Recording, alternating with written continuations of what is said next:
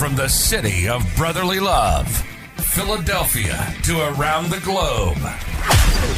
You're listening to Shark Bite Biz, your exclusive place for business strategy, sales, marketing, and tech in the roaring 20s. And now, here's your host, David Strausser.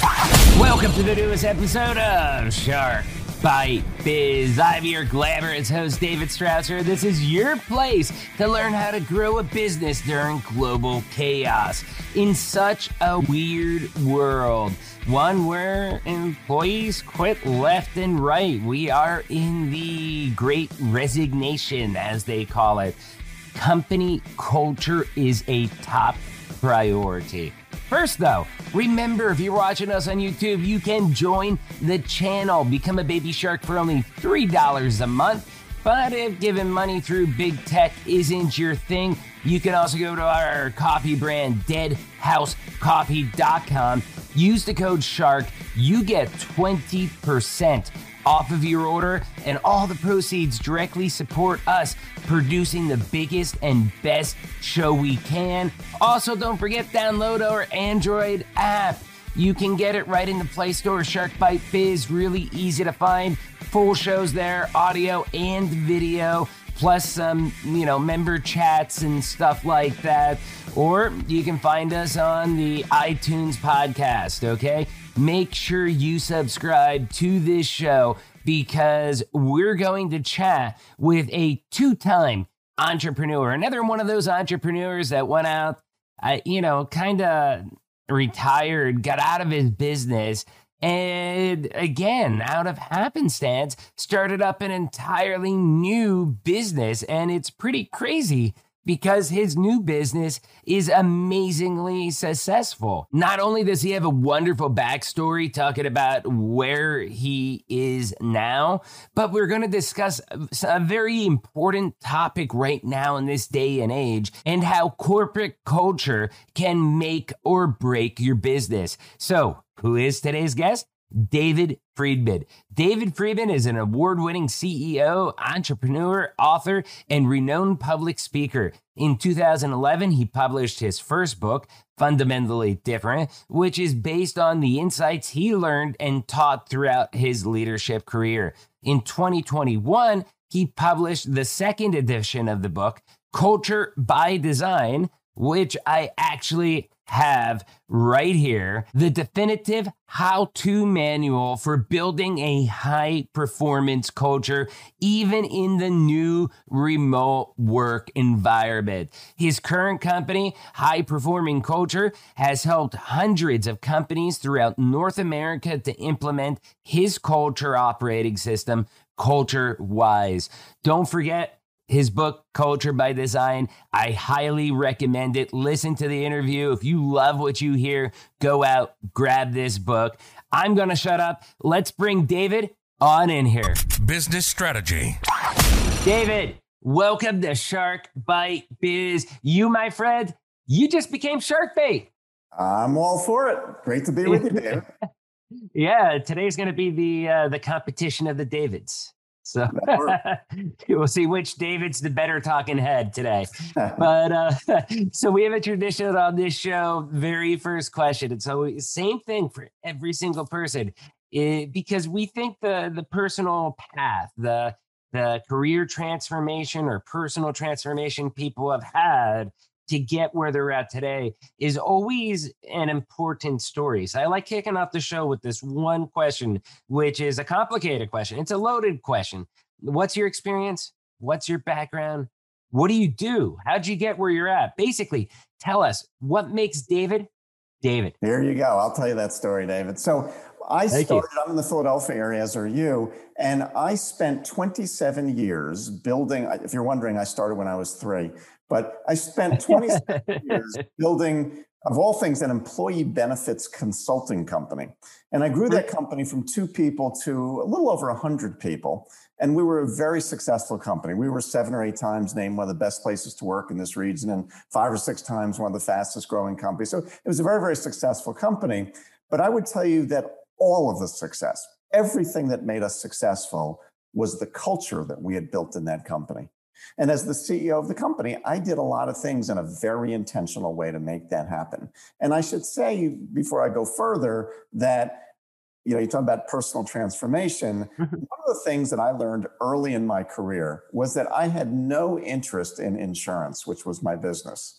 What I was interested in was leadership, organizational behavior. How do you get a group of people to come together and perform in really extraordinary ways? I just find that really interesting. So I spent a lot more of my time thinking about that than I did thinking about insurance. I never thought I'd spend my whole career in the insurance industry. So flash back a little bit, I had the opportunity to sell the company after that 27 years. And it was a perfect opportunity for me because I never, once again, expected or wanted to spend my whole career in insurance. I had accomplished what was interesting for me to accomplish. So we sold the company. And how long ago did you sell the company? About 10 years ago, a little over 10 years. Okay. Just so that we have some timelines as far as when you sold it to the, how you evolved to where you're at. Yes. I think that's good. Yep. Yeah, a little over 10 years ago. So I sold that company, retired from that industry. I wasn't sure what I was going to do next. I was too young to be retired. I wasn't going to sit around and eat bonbons for the rest of my life. And I was just telling you, like, you can only travel the world so many times. Exactly. You can only drink so many tequila shots off somebody else's belly button. So it's like eventually you've got to, the calling comes. Well, and I knew at the time, David, that I would do something else. It's not my nature to become a slovenly bum. That I knew I would find something else. And I was totally relaxed about, what, it'll show up when it shows up. I'm not worried about that I will find something that gets me intellectually engaged. I think something that I'm hearing, though, too, from what you're saying, sorry to interrupt, is that you did something that I think most people dream about, not only just selling the business and being able to be retired if they wanted to, but you were able to take that break in between kind of careers and find what you wanted to do. You were able to do it on your own terms. I was. And I think that's important. It is. And I was fortunate to be able to do that. And it was interesting, to that point, I've always been a very planned, driven kind of person. And it was actually surprisingly easy for me. And maybe it was because I didn't have any economic pressure. It might have been very different if I was under significant economic pressure, but not being under any economic pressure, it was surprisingly easy for me to just chill out and relax and trust that the world would show me where I should go next. And I wasn't in a hurry. I wasn't worried that, gee, if I get used to this, I'm going to become a slob. That's just not who I am. So I knew that sooner or later I would figure out what was next. And what happened, which was a little, at some level, almost accidental, but one might look at it as more planned, is I knew happenstance. That's we've had so many people on here that, the origin story, as I call it, I always find them fascinating because there's some people that are like, nope, I knew exactly what I wanted. There's other people that's like, well, I just accidentally found myself doing this. And next thing you know, like, I'm a multi-millionaire laying on a beach. And I would say I was closer to the second, not exactly that, but closer to that, where I didn't know what would come next, but I wasn't worried about it. But what happened was I always knew that I would write a book about the things that we had done that made us so successful in my first company. And so in 2011, I sat down, I wrote this book called Fundamentally Different. And it was about the things that I had done and had made us successful in that first career. It was kind of the signature of my career. And I wrote that book. I always tell people, honestly, I wrote that book as a closure step, as a way of wrapping up that career. I can now put it behind me, and now I've got a clean break. I can do something else. And what ended up happening is people got a lot of value from the book. And as people read the book, I started to get these opportunities where CEO groups and other leadership groups would ask me to come and speak to their groups about what I had written about. And as I started to do some of that, some people who heard me said, that's really interesting. Could I hire you to help me do what you just wrote about? And I thought, well, shoot, I'm retired. I don't even know what I would do with this guy, but I'll figure something out. And I did. And so here I am, 7, 8, 9 years later. I've written 3 books on this topic. I've done more than 500 workshops for CEO groups on this material. I have built another company called High Performing Culture that teaches people the things that I learned and created. And the methodology that I created and have done in my first company I've written about, that methodology, which is all around how to build a high performing culture, we've implemented, my company has implemented that methodology in more than 400 different companies. And there are hundreds and hundreds more who've heard me speak or read my book and at some level implemented the methodology on their own. And so it's really taken off. No, that's awesome. And congratulations on all your, I guess you could say, refound success with the new business. And I'm just warming up. We're just at the start. Yeah. We're going to make this much bigger.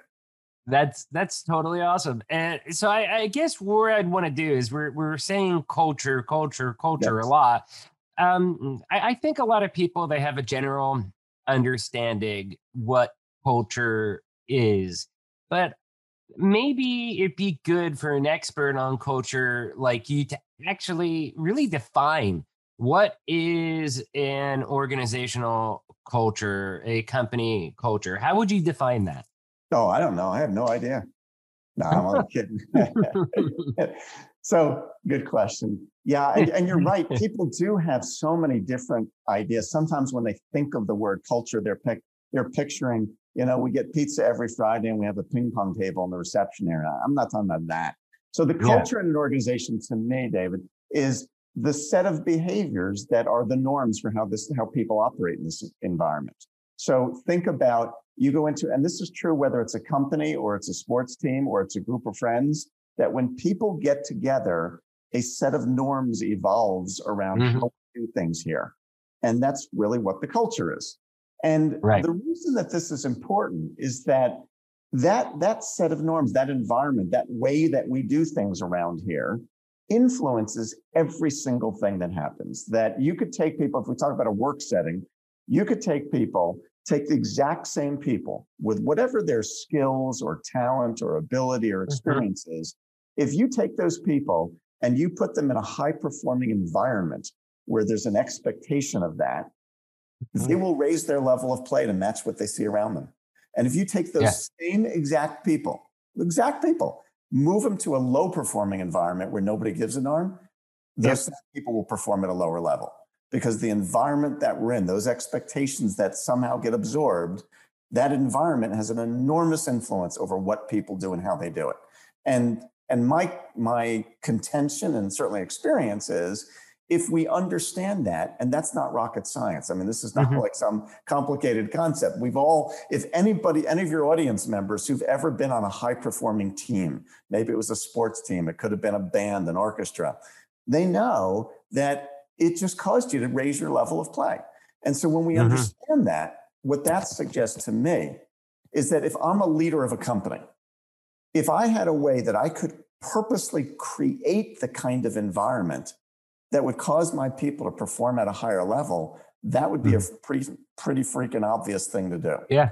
And yet, what you were saying there about having the people around you and you being on a good team, that it raises their play. So I think this is a perfect example of that.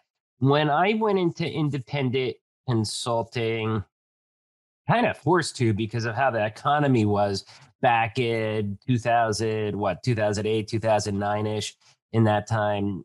Maybe it was 2010, I forget. But anyways, it was a Sprint dealer that had a multiple amount of stores. And they're like, hey, traffic kind of stinks at a lot of these locations, but we still got traffic. Thing is, we're not really selling at all. We need someone to come in, teach us how to sell. What are we doing wrong? Stuff like that. And I went into their worst performing location. This is a store that only ever sold maybe 40. It was like 40 or 45 brand new phone activations a month. And my very first full month, after I got in and studied things for about 2 weeks. So for the first full month I was in there, I mean, I was well over 150 brand new activations myself. Okay. The lowest person on this actual sales team in that store was still at like 45-ish, 50-ish themselves, which is more than the store's ever done in a whole month. That was the lowest performing person because, they just didn't know. And this is also, I think, when the cell phone industry was really starting to transform from somebody that needed an engineering degree to figure everything out to sell it to high school-ish type person or young adult. And Mhm.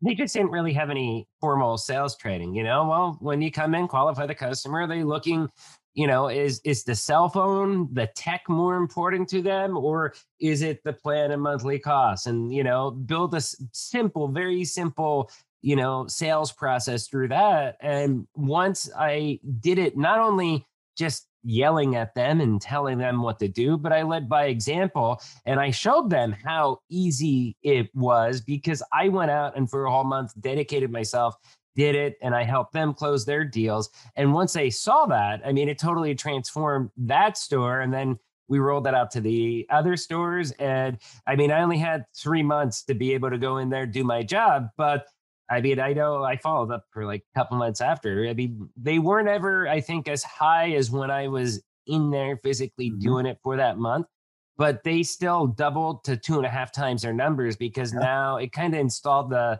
culture, the competitiveness, and Mhm. all that stuff that they were missing. So Yeah. that's a perfect example, I Yeah. think, of what you were talking about. Yeah, and again, anybody who's ever been in any high level program, if you were on a championship baseball team, there Yeah. was just a level of expectation on the team that we play like champions here. We do things in a certain way, and it just causes people to change what they do. And so, again, my experience is that if we had a way that we could create that kind of environment that would tend to elevate people's performance, that would be a pretty smart thing to do. And yet, as obvious as that sounds, my observation is very few leaders do that. Very few leaders think about it. Very few leaders know how to do it. They think of Hmm. culture as this kind of like pixie dust that I magically sprinkle pixie dust on my people and somehow, it all works out as if it's this loose, amorphous, nebulous kind of mysterious thing. And my point of view, no, it's not that mysterious at all. There's an actual process that we go through that you should be as systematic about building and driving your culture as you are about your finances, or your sales, or your operations, or any other part of the company. Hmm. It can be that system. You can engineer a culture, and you should. Right. Right. No, definitely. And it sounds like, for example, what we've just talking of, I mean, it really can help an organization, increase their bottom line, It's an generate enormous more influence on revenue. the bottom line. Well, here's an interesting thing on that point, David. So I Hmm. mentioned I do all these workshops for typically groups of CEOs. So these are, Hmm. the head honchos. And one of the things that I sometimes do is I will ask the CEOs in the room, I'll ask them this question. I'll say, all right, on a 1 to 5 scale, in terms of its impact on the bottom line, how would you rate culture? With 1 being, it doesn't really have that much impact, and 5 is, no, it is a significant impact on making money. And I go around Hmm. the room and I ask everybody, all right, where would you rate it? Almost everybody gives it a 5. There's usually a couple of 4s, and there's always at least one 7 or 8 on a 5-point scale. So they get that this isn't fluff. This is bottom line financial impact. Then Hmm. what's interesting is I say to them, all right, I got them all in the room. They've all said it's a 5. And it's all right. So let me ask you this. How many people in this room have some kind of a written, documented strategic plan that identifies this year's goals, priorities, initiatives? What do you need to accomplish as a company this year? And most of them do. And I ask them, how many of you have a documented sales plan for how you're going to hit your numbers this year? And they got that. And I say, well, I'm sure you all have some kind of a financial plan, a forecast, a budget. I mean, you're not running your company without that. And of course they do. And then Hmm. I ask them, so how many of you have a structured, systematic, documented culture plan for how you're driving your culture? Almost nobody. And then I say to them, so let me see if I got this right. You just told me this was a 5 in terms of its impact on the bottom line, Hmm. and you're just winging it. You have no plan for this. I mean, that would be like saying, that financial plan, who needs that stuff? That's a waste of Right. time. And yet most have never thought about it that way. They think of culture as this fluffy thing instead of Right. seeing it as a hardcore business operation. No, that makes total sense. I mean, everything that you're saying. And honestly, like when you were going through that story, I kind of expected that would be the result, that people would not have it, because it just seems so weird. Now, that being like, it seems so weird as far as, like that much importance, but yet the companies don't have something actually documented. We do have a weird phenomenon, I think, though, that is happening right now with a lot of company cultures. And I guess I'd like to get your take on it, if you don't mind. As Sure. far as you're getting a lot of employee, I guess you could say, activism type things for political, social causes, stuff like that. And now you're having some companies that are going pushing back against that. Then you have others that are fully embracing it. It seems like there's no actual roadmap as far as how should companies be. I mean, how do they handle that type of, yeah, that type of culture demand? Whether it's coming from the employees for one direction, may conflict with their business goals. I mean, what do you say? How important is that? I think it really does vary tremendously, David. I don't have a point of view that says that should be important or it shouldn't. My Right. point of view is, if I'm a leader of a company, I Hmm. should be intentional and systematic about creating the culture that I want to have for my company. There is no right or wrong. It's just being purposeful about it.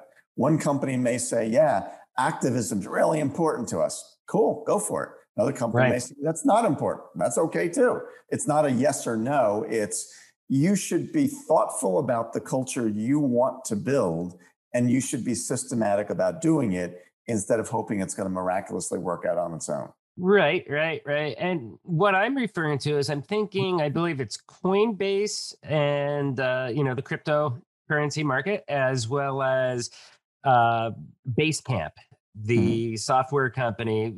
They went from, okay, the employees want this social activism stuff, to where it's like, no, this is just too much of a distraction. And they do have written culture rules, like you were talking about, and that's where they removed that stuff.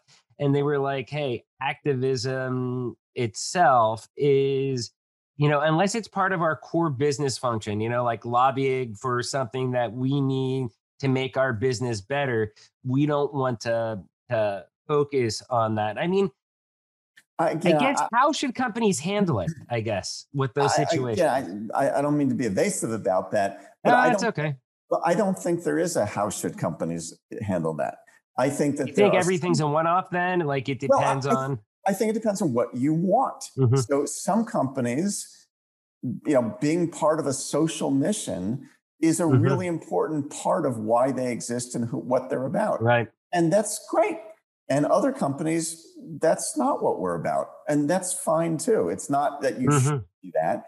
You should be what you want to be. And you attract employees who want to play the game that you're playing.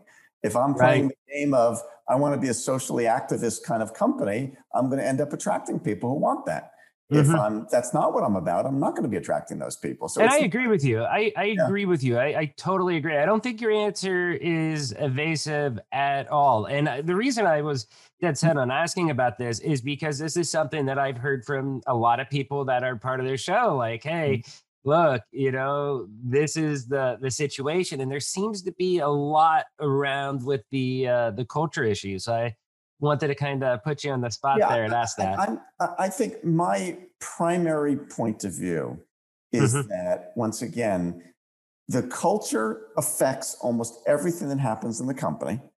And therefore, leaders should be purposeful about creating the culture that they want to have instead of leaving it to chance. Right. There is no right culture or wrong culture. There's Hmm. what's the culture you want to have that accomplishes your objectives. And you should go about making that happen instead of wishing it happened or hoping it's going to happen. Or, and So I I mean, think I think the situation that I'm hearing would be that a lot of leadership exec teams, that they're setting out for a specific culture, the way that they view it. And maybe it does have some social aspects to it. Maybe it doesn't. I don't know those details. But whatever it is, even if they have some, it might not be enough, or it might not be what the employees view. And that's where the employees are demanding that. How much should the leadership balance with what the employees want? So my point of view is this is a leadership function. Leadership. I often say that creating and driving a culture is, I call it a design function. If I'm the leader, I should be designing the company that I want, and I'm not designing it. This may sound controversial to some, but I think it's important. I'm not designing my company around what my employees would like to see. Some of them may not even be here in a few years. So why would I design it around the employees I happen to have on this date in 2021? I should be designing around my vision of what I'm trying to create, and I'm going to then attract the kind of employees who want to subscribe to my vision. If this is the vision of where we're going, if that doesn't work for you, you probably should work somewhere else. So I'm not designing my vision around who we have. I'm bringing in people who want to follow the vision I'm creating. And that's where I think, going back to your point of having the written culture plan, almost like a business plan, but around the culture, I assume, is kind of critical to ensure that you do it. Because again, going back to some of the issues that we're seeing, with viewers of this show, for example, is that they may have a certain thing. Like, for example, even my company, Vision 33, it's like, hey, we do charity, stuff like that. We're totally apolitical.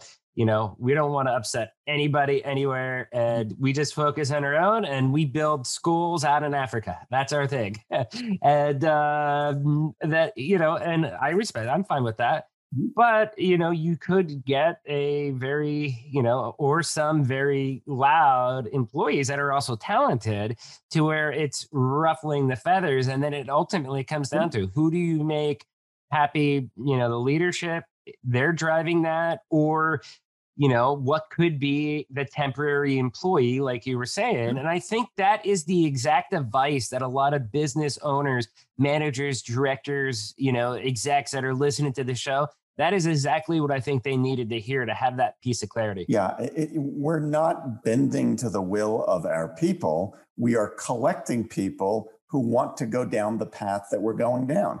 If I want to go to California and some of my employees want to go to go to Maine, well, then they're in the wrong company, because we're going to California. Right. We're going to attract the people who want to go to California. And neither is right nor wrong, neither the company or the employee. It's a question of fit.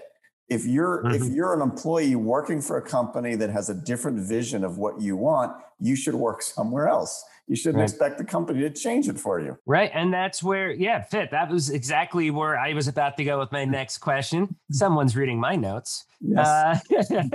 But I mean, so when you have the culture, I think it's critical to be able then to ultimately reach your goals, to get to where you want to be with your business, by making sure you hire people that will be a fit for not just the role, not just the position, but also the company culture as well, too. Somebody that isn't going to be like a disruptor, like a disruptor in a bad way. Because disruption, I think, is good. Like COVID, and this is funny because I was talking about this with Soledad O'Brien in our episode, to where she was like, I hate to say that COVID did something good because it's so evil, it's horror. But what COVID did do that was good was it kind of disrupted everything, because we were doing so many things as a company, as a society, as a family. You can look at this every level of someone's life, that we were doing things just because that's the way it's been, just because the wheel's not broke, so let's not fix it. So disruption, I think, is good, but you want to look for the right type of disruptor if you bring somebody like that in, not one that's going to totally clash against the values, principles, and goals of the organization. Yeah, I think you're right on, Dave. That you need to bring in people. So a couple of things I'd say. First of all, to your point, I think you're exactly it, that we need to bring people into our organizations who are a good cultural fit for what we're trying to build. And saying once again that somebody's a good fit or a bad fit has nothing to do with them being a good person or a bad person. They could be a wonderful person. They could be my best friend, and that doesn't make them a fit in my company. So this is about finding people who are a good fit. Now, having said that, this goes back, so much of everything I teach people starts with the clarity of defining what we want our culture to be. How would I know who's a good fit if I've never defined clearly enough what my culture is supposed to be in the first place? So search for him on Instagram. Yeah, I mean, if I'm just vague and nebulous about what my culture is, I don't know who's a good fit and who's not, because I don't even know what it is. So everything starts with being crystal clear about, this is exactly the culture we're trying to build.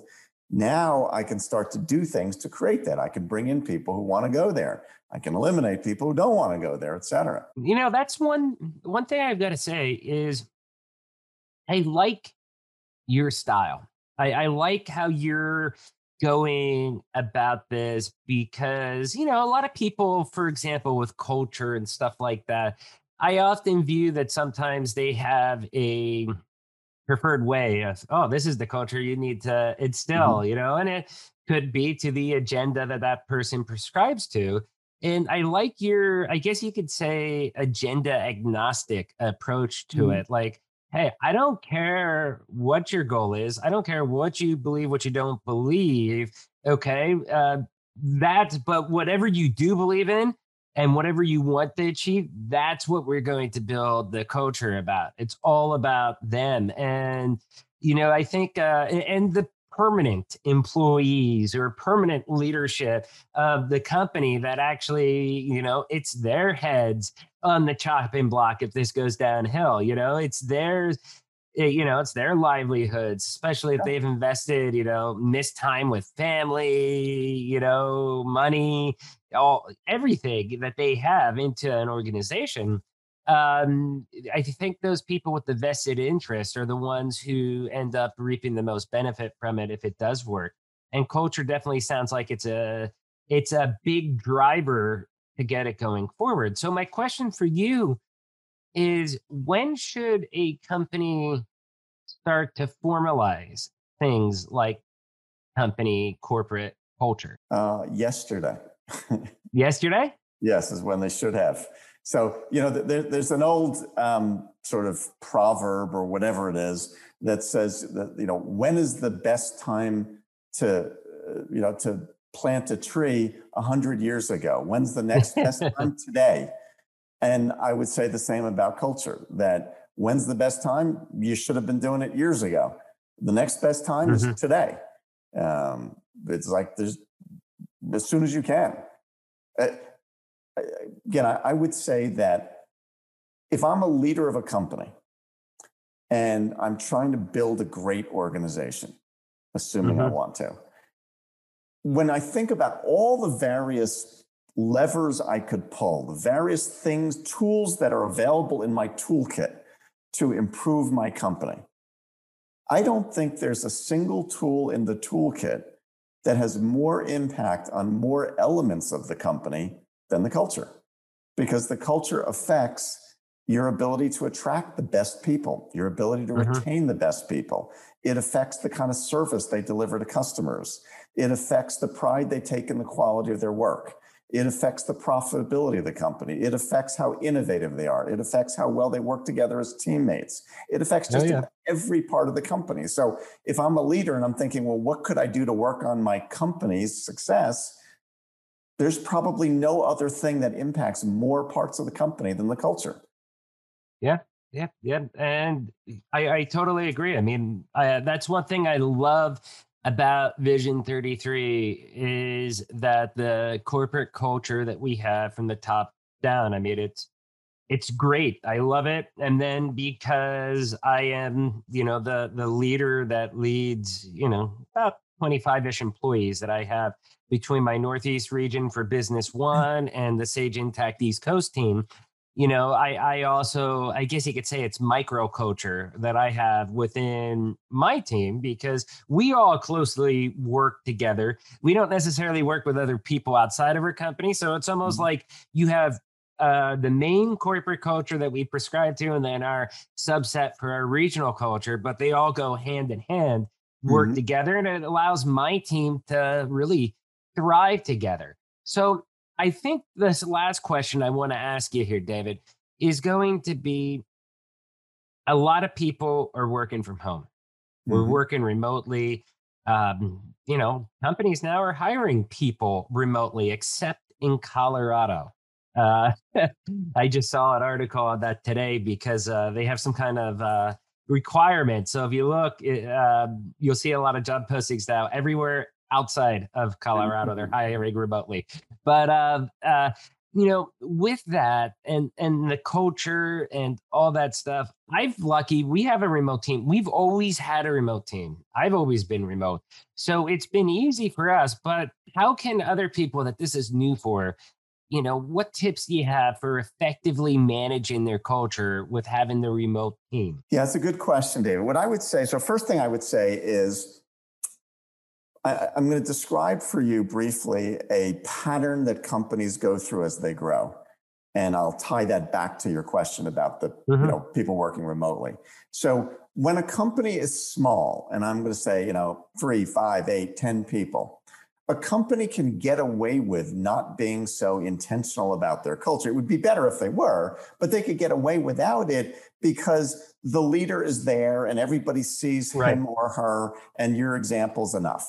But as the company grows and it goes from 5 or 10 people to 20 or 50 or 100 or 500, and they have multiple locations, all of a sudden people aren't seeing the leader anymore and they can't rely on the physical proximity to the leader to be enough. Mhm. Well, the pandemic created that same dynamic for everybody, whether you were small, medium, or large. So if Right. the only way people knew the culture before was because they were together physically and they saw each other and they picked up the vibe, well, then when they're working remotely, that vibe is gone because they're not seeing each other anymore. And so it Right. becomes more important than ever for there to be other ways, not relying on just being physically together to drive the See, culture. can I make one comment there before you get into your other ways? Yep. I've read a lot of articles because, the great discussions happening right now on, the 9 to 5 workday. That's a topic that we talk about a lot here, just being obsolete now with the working remote, the working from home, stuff like that. And that is exactly one of the reasons that I see, the building relationships, company culture, it's hard. I have over about 6 years working for Vision 33. I've been remote. I've excelled. I got one of the very few, in fact, the only sales rep that has been promoted from sales rep to their general manager to run a whole region, making that jump. And even with my team, they've always been remote. But we instill the corporate culture into them and my regional culture into them. We have video calls all the time. We're always in meetings together. We're still, I think the only difference, it's like we're still working together, just that Mhm. it's digitally, just not in the same office. And I don't know, maybe I'm just blind because we've been doing it right this whole time at Vision 33, or other organizations don't do it like we do it, and that's why they're having trouble. Can you Well, maybe open my eyes a little bit? yeah, I think you're largely correct from my Mhm. perspective. And it's interesting. I mean, you make the point that you've been doing it for a while. I've been doing it in my company for a while as well. My Mhm. former company was a brick and mortar. This company is all virtual. Yeah. And and we forget that there have been companies that have been working virtually for the last 5, 10, 15, 20 years. This is not new Right. to everybody. Everybody No, it's acts not. as if oh my God, what are we going to do? Well, we've been doing this forever. This isn't anything different. So remember like 10 years ago, for example, it was like the big discussion as far as with tech companies and startups, like the working from home perk, like a couple days a week. I remember, I think Yahoo was like one of the big ones at the time where they kept going back and forth saying, yes, you can work from home. No, you can't work from home. Yes, you can again after employees revolted. And it's like this has been around for a long time because internet has made that possible. yes. I think it comes down to whether or not your company digitally transformed and has done things in a way that embraces a digital corporate culture. Well, and I think you're right. Now, to be fair to your listeners, Yes. that's not applicable for every company. If I'm a manufacturing company and I got a plant, well, we're not doing that virtually. We got to be in. I'm just going to send in robots that are just producing my parts for me. Yes. No, so I mean, there are some situations that lend themselves more easily. If you're an office kind of worker working at a computer all day, you can work business professionals. Yeah, exactly. You can do that anywhere. But if you're in something where it's hands-on, physical, you're a landscaping company, you're not doing that virtually. You better be out working on the property. So it does vary with the industry. But I think that I would say that 2 points I would make. One is that we've been doing this for years, so this is nothing new. And in fact, it's easier now than it's ever been because we've gotten so much more comfortable with the video aspect of this, which didn't used to exist. So it's actually made it easier than it's ever been.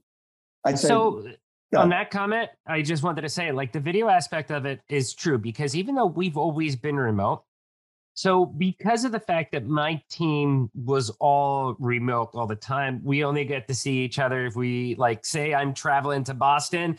Yeah, I'm going to go out for lunch or dinner or breakfast with my Boston team members, but unless we're doing a get together, we've always been remote. And that's where we've always instilled in our region, like, hey, cameras on. When we're talking to our team members, if I'm talking to my director, Melissa, that works below me, it's like, yeah, we got to get her. I want to see your facial reactions. I want to understand you. I want to know when I'm giving you the warm and fuzzies and when I'm making you cringe. I want to get just as if I was in person. Yeah. And, we've always did that, but externally or with other regions, we weren't doing it as much. And what I've noticed is, and in fact, most customers, if we jumped on a Microsoft Teams call or a Zoom call with them, they didn't have their camera on. They barely understood how to dial in. They would do it, but it would be almost like pulling teeth every now and then. Now, through the pandemic and going back to, like I was saying with Soledad O'Brien, what we discussed is that this pushed us. I think it pushed us into the deep end to where people accept it, they're used to it, and they understand it now. And I think that's one of the big difference makers because if you're working remote, you need to have the camera on. You need to have the FaceTime, the screen time, so that you can, see the facial reactions. So that way, because if I'm just talking verbally, I could be like, just totally zoned out, bored, not into it, or not caring what they're saying. Harder to do that if you're face to face. Yeah, I think you're right. Now, having said that, I'll just add one qualifier to that. And that is, again, all of this requires, I think, a great deal of flexibility. That's easy for me to be on camera. I'm an empty nester. I have a great office in my home. This is simple. I look at, if you've got little kids, and you're in your small apartment and they're trying to work and you got the dog going by and everything else, well, it's not so easy to. Yeah, it's hard. There's always exceptions. Yes, there are. And so I think we have to say, just if I use the example that you've given of being on camera, when I'm doing a Zoom call with a bunch of people, I say to them, if at all possible, it would be best if you could be on camera so we can see each other and we can, bond better and more significantly. But phrasing it as, if at all possible, I understand it's not possible for everybody. Yep. But if you can, it would be much preferred if we can do that. So just having a general stance of flexibility while still stating your preference, I think is a helpful way to approach it. Now that's another thing though too. I mean, first off, it's always whenever you get in a Zoom call now or a Teams call or whatever, the person doesn't have their camera on. You're kind of like, wonder what's going on with that. It does seem a little weird, right? but that's a thing though. I mean, we all understand. Like a lot of people are working from home. You know, there could be kids, animals, elderly parents, whatever it may be. There could be other stuff going on. And I think people are more understanding of all of that right now as well, too. And I think, again, that's just how we've evolved as a society, you know, or my case with Vision as a company. And I think we're, you know, headed towards the right way to where all these fears that all these people have that are writing the articles on how bad it's going to be with work from home. I don't get why so many people with such loud mouths are so scared of it. I'm with you on that. So, hey, David, this has been amazing. Thank you for coming on. Totally my pleasure. How can people reach out to you, find your books? Tell us about all the good stuff. Yeah, so best way to reach me is my website is CultureWise, the word culture, and then W-I-S-E, culturewise.com. Email is david@culturewise.com. On my website, there are lots of videos, simple explanations. Everything we do, we make simple. So really easy videos and explanations to understand how to go about doing this. My books are on Amazon and also on Audible. So Fundamentally Different and Culture by Design is the latest book. And they're both, again, on paperback, hardcover, ebook, and also they're on Audible. And I do the Audible versions, the narrations. Oh, so that's awesome. Thank you. Well. Thank you for that. I love Audible. I tell you what, there is nothing like if you're getting a book from somebody's voice that you know, yes. I'll use Steven Tyler, for example, because I idolize Steven Tyler. You know, you get his Audible book. I know his voice, and it's like his life story read through someone else's mouth. It's creepy to me. That's how I would feel. If somebody was doing my material, that would just sound weird to me. It's my material.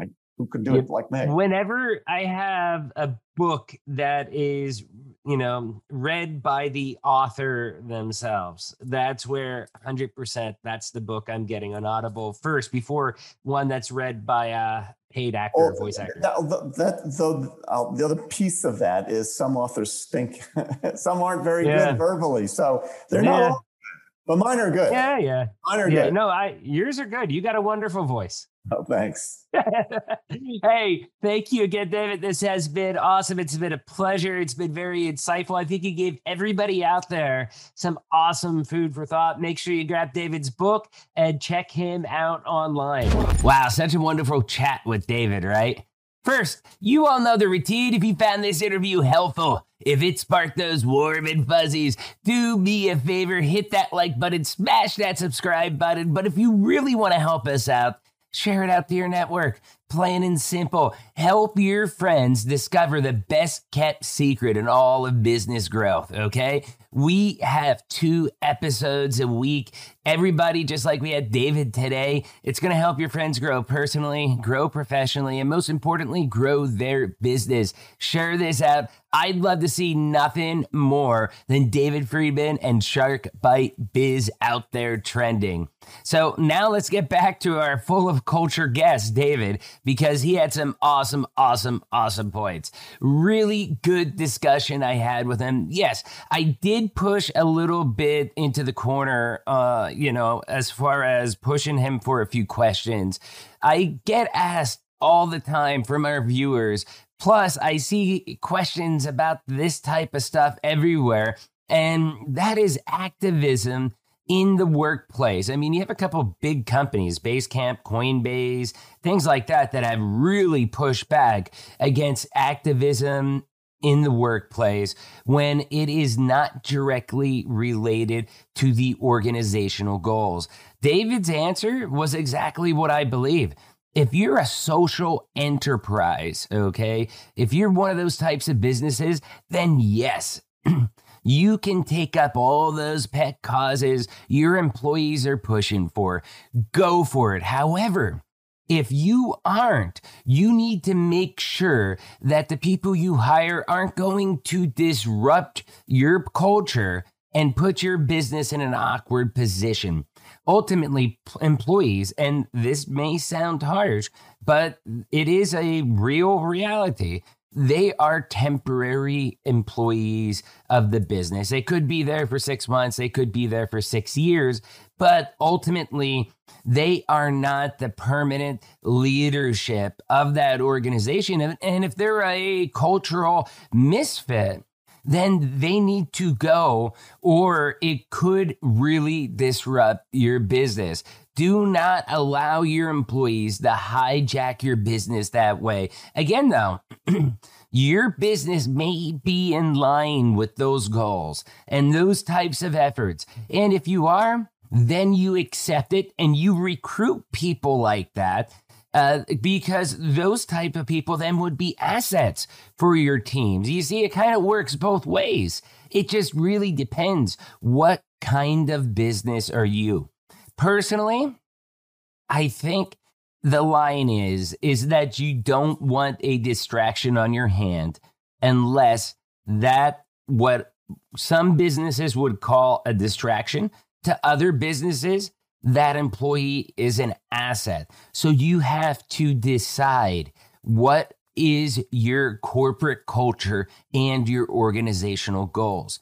You know, another thing that David brought up, you had many points about having a written corporate culture plan as well. And that is critical for long-term success, if you really think about it, because by having that written plan, you're allowing your team to know what is expected of them, and you're setting the ground rules for what is acceptable. Companies that have written cultural plans, just like, you know, you go through and you have your business plan, you have your yearly KPIs, all that stuff. You know, if you have that written corporate culture plan, you're going to have a much higher level of success. You're going to have less turnover. And I think most importantly, you're going to have more happier employees. So question of the day, do you have a written corporate culture in your business? Leave a comment down below on YouTube. Please do not forget to grab David's book. We'll have the link below. It is Culture by Design. It's a great read. Thank you so much, David, for coming on. Thank you for sending me the book. Do you want to be on the show? If so, send out an email. Interviews@sharkbitebiz.com. Please do not forget to join the channel. It is $3 a month. You can become a baby shark, or head on over to deadhousecoffee.com. Use code SHARK. Save 20% on your purchase and really just help us grow this channel. That's all we need. So, hey, I'm David Strausser. This is Shark Bite Biz. We'll see you all next episode. Cheers.